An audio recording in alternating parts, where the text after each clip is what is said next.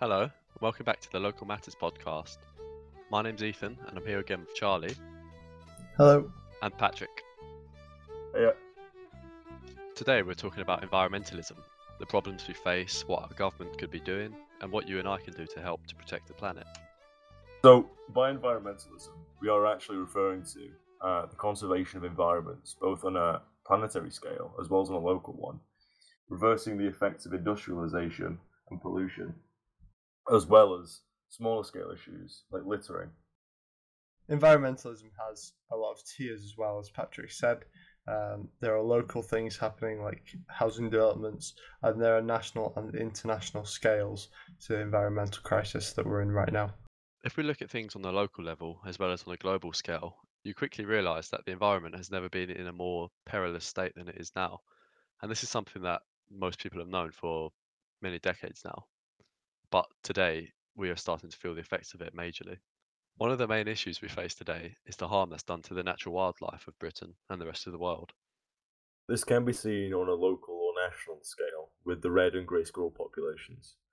So I think it's about the past 150 years, the UK's population of reds has dropped from about 3.5 million, what I've got written here, and it's now around 100,000. So that's a drop of over 3 million. And the population in England specifically, as opposed to the UK as a whole, is as low as 15,000. And that's more thanks to invasive species. I think one of the worst things about this problem is that this species won't come back. It's not like we can just sort of slow down our use of plastic and we'll see these extinct animals reappear. We're causing irreversible damage to our environment, and it's happening far too often. A lot of people think environmentalism and ecological destruction is limited to the Amazon rainforests, but it's actually very visible here in the UK and England. Not only with native animal species, but also with new housing developments popping up and overpopulation. You can see the effect that we're actually having on our local wildlife. The squirrel issue is quite a benign example at the end of the day, I think, because they do fill similar ecological roles. But of course, the red squirrel is an old symbol of England and the UK, so it would be great to restore them to their former status. But a more pressing sort of example of that would be the depopulation of bees. That's just one example of where a single species or a handful of species being wiped off the face of the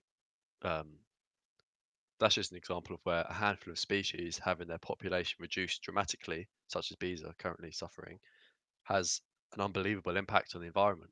And it's only when you read stories about how these populations of bees are just hemorrhaging in number and the effect that pesticides and other harmful chemicals are having on their populations that you realize how intricately linked the ecosystem of these islands is and how much we rely on the natural world for pollination, for example. Mm-hmm.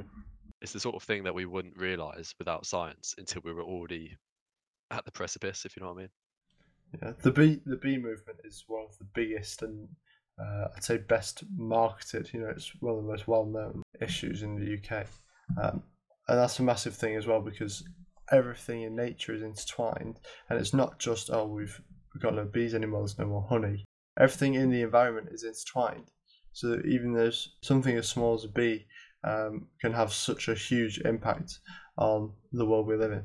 I think bees are a really good example because it's something that's being widely talked about, and it shows that environmentalism isn't just rising sea levels and deforestation and things like that. It is a much wider issue. I mean, there's even a Jerry Seinfeld movie about the topic.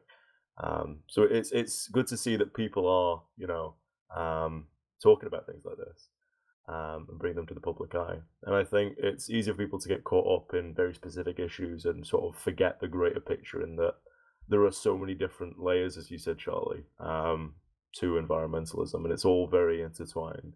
Talking about how it's affecting our own local communities and how it's affecting people's day-to-day lives is probably the best way to go about it because, as much as I do care about the Amazon rainforest, I think it's hard for us all to imagine, and put into perspective that effect that the damage to the rainforests are actually having when it's so far away from us all and we're not really there in the middle of it. But there are effects of, there are issues with our local environment that we can see.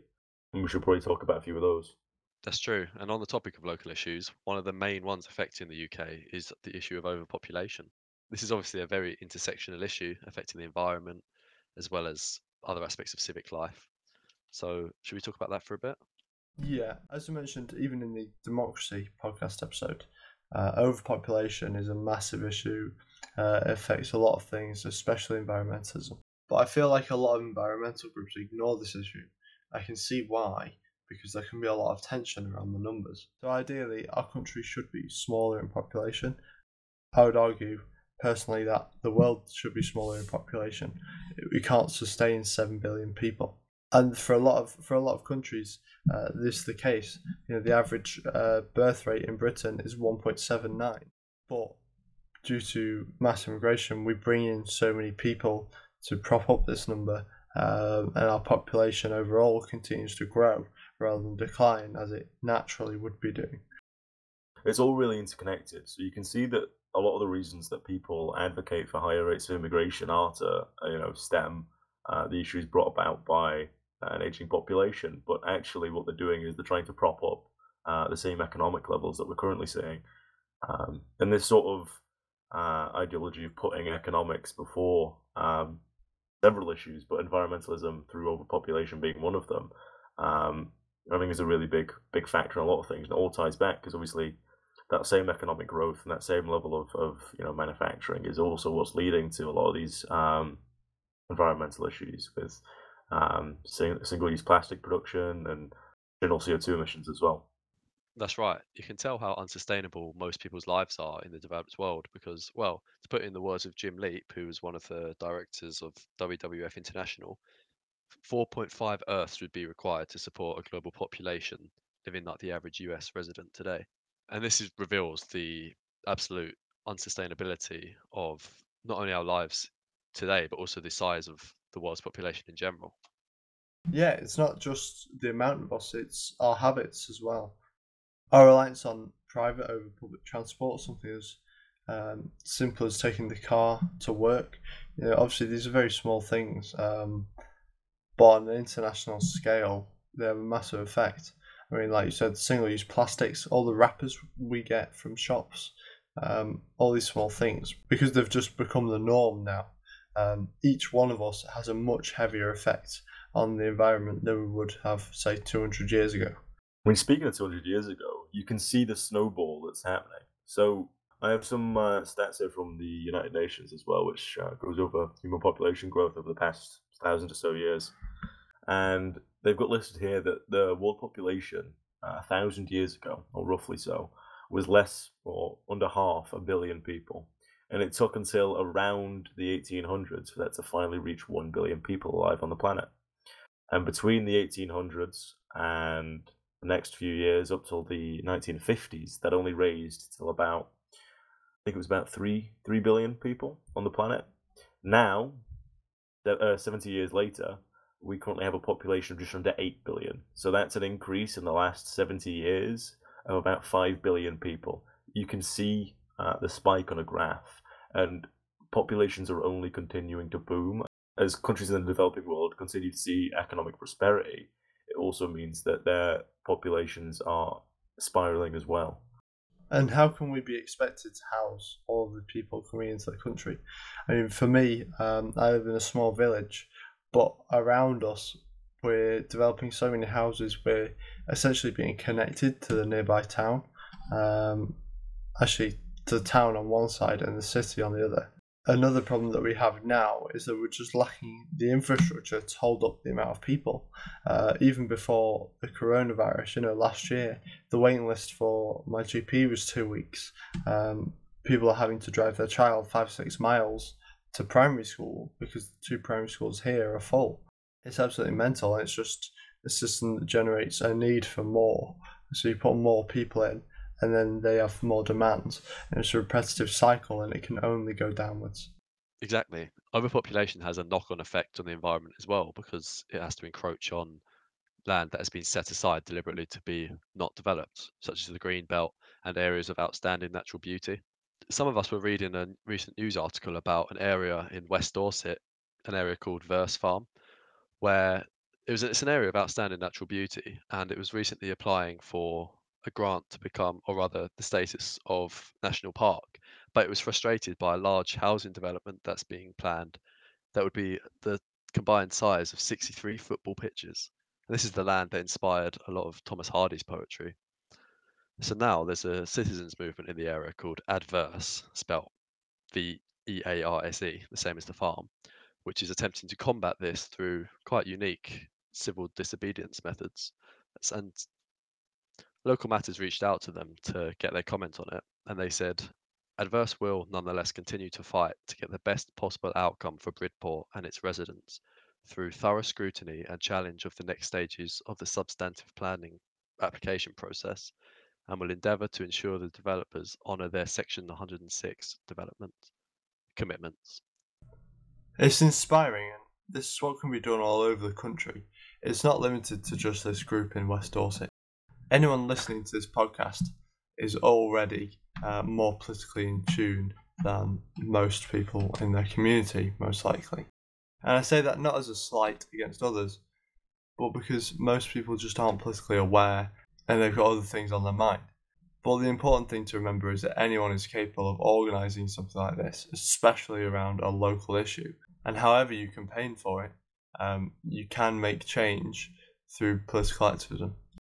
So what action do you really think is a good way for people to actually start out, trying to look after the local areas? I mean, there's the obvious stuff like recycling and avoiding single-use plastics, but that's quite surface level. What sort of stuff do we think people should look into doing to try and look after their communities? In terms of housing developments, especially because that is one of the biggest issues going on right now all across the country, at minimum, they can contact their MP through a private email or phone call and ask their MP to do something about it.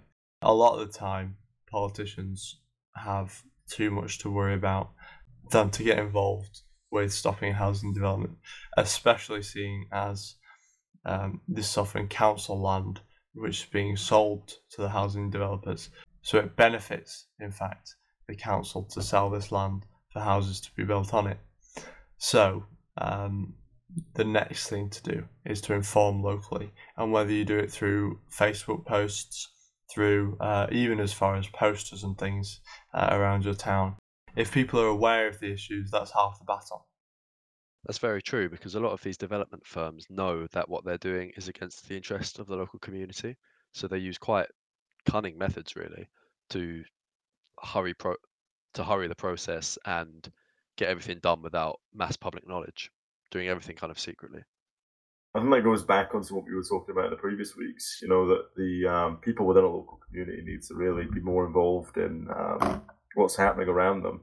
That the majority of people are going to know what's better rather than leaving it down to a few selected representatives who can abuse these systems. I think that's a result of people lacking deep roots in their communities. Like as you said, we said before, if people were more invested in their communities and were less sort of disinstalled and could be at home anywhere in the country, they'd be much more concerned when they saw an under construction sign popping up on their local park. There are some success stories with this. I read a book called Blueprint for Evolution by Sergej Popovich, who promotes non-violent activism, and primarily he fought against dictators in Eastern Europe. He tells the story of a group of students in Tel Aviv who started a Facebook page resisting the rising house prices. And from this they gained a few thousand followers, and they invited everyone to come down to one of Tel Aviv's nicest boulevards to camp in the streets.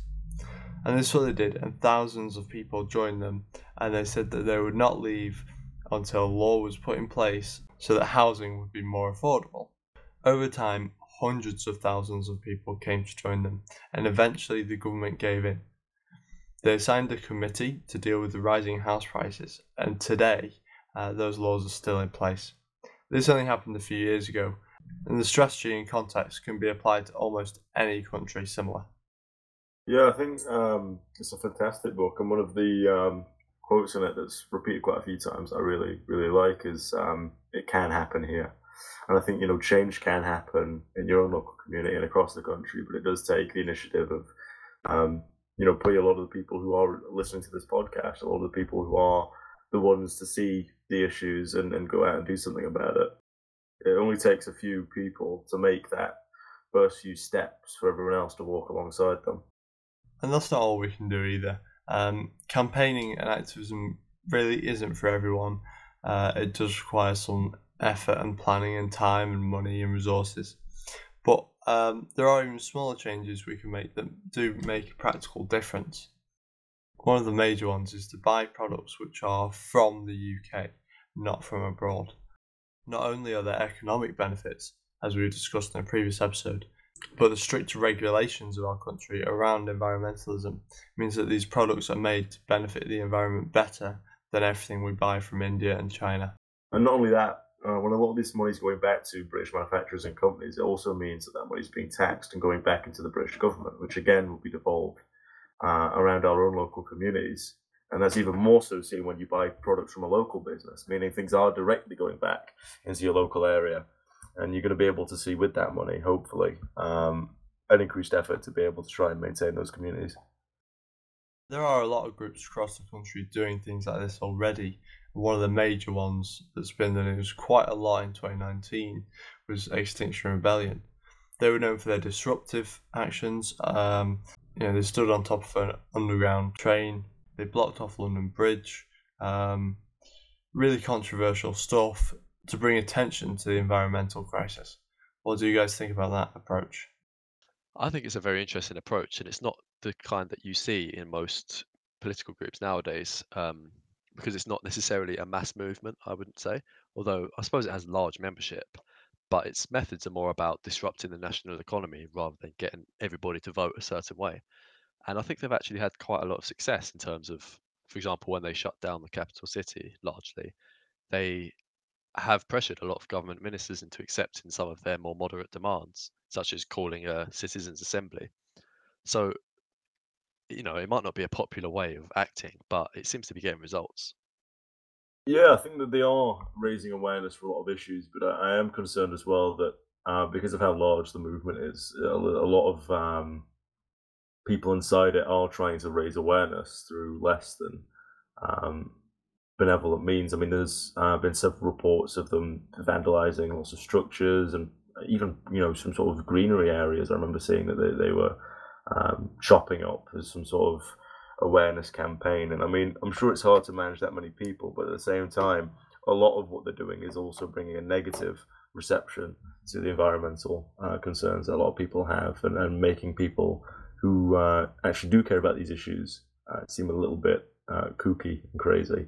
I think that's largely a result of the mass side of the movement, if you know what I mean. It's so decentralized that you can get radical and other groups that follow strange methods that end up, doing a lot more harm than good. So I think on the whole, though, it's been quite successful. Mm-hmm. I think that they're successful in attracting those who already agree. There's already a lot of fans of environmentalism in the country, but what they don't do is attract the normal people. My parents, for example, aren't going to be interested in joining any XR activity because all they see is them blocking roads, stopping people getting to work, delaying people who are just going to the shops. This is what the average person's concerned about, and the average person isn't political, and they don't care so much about what XR is promoting over what they're doing in their day. And that's just the way people are, and that's fine. But XR are not going to attract any new people with the same strategy of being a nuisance in public. Mm-hmm. I don't think it's within their strategy to try and attract as many people as possible, though, to be honest. If you read their handbook called This Is Not a Drill, they outline their method as being one of disruption, where it's like a small vanguard group that does try to disrupt the government until they accept their demands. Of course, the more the merrier, I suppose, but they're not trying to attract 50% of the population and cause some mass movement to topple the government or something like that. It's simply a small, concentrated pressure group, or at least that was the original idea. Yeah, I get that, but I think that what they do can put people off environmentalism as much as it brings attention to the issue. And the more disruptive or distasteful they are to the public eye, the harder it will be for politicians to accept their demands in a positive light. All organisations have their good sides and their bad sides. Do you know what I mean? There's not going to be like a saviour group. Yeah, no one's perfect at all. That's really true, and I think as well what you were saying, Charlie, with the fact that they already have a large amount of public, not support necessarily, but they're talking on a lot of issues that the public already do largely care about. I don't know necessarily if they do need to be trying to attract new people. I don't think environmentalism is something that's particularly controversial. I think, however, largely we need to try and think of ways which we can actually see tangible change and talk about solutions rather than just raising up the awareness of problems, which I think Extinction Rebellion is largely guilty of, mostly focusing on the negative effects of a lot of issues without actually offering any real tangible solutions. Yeah, I think the best way to look at this is that not only can the government be doing things, but we as individuals could too. We can't wait around for Boris Johnson to fix the environment for us. We as people can start to make changes, small changes, on an individual level, on a national scale, and we can make a real difference just by ourselves. I agree, and not only is it practical change as well in terms of our lifestyles that's required, but I think also we need to start looking at what sort of change we can make in our communities, in our politics, to try and affect change at that top-down level as well. So things like tackling overpopulation by immigration, as well as speaking to local MPs and councils about new housing developments. All these things play a part in trying to tackle environmentalism. It's not something you can just deal with from a one-directional approach. You've got to tackle it at all different levels of society. In conclusion, XR do work well for what their objective is, but there needs to be multiple approaches. There needs to be multiple prongs to the environmental argument.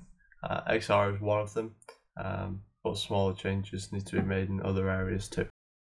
I totally agree. I think that's been a big weakness in many political movements in the past, is where they've expected some kind of messiah group that's perfect with all the perfect approaches for every single situation to come around. And in reality, you need different groups for different situations, and most importantly, unity between these different groups to affect real change. That's all I've got to say on the topic. Does anyone else have anything else to say? No, I think that's all from me. Yeah, me too.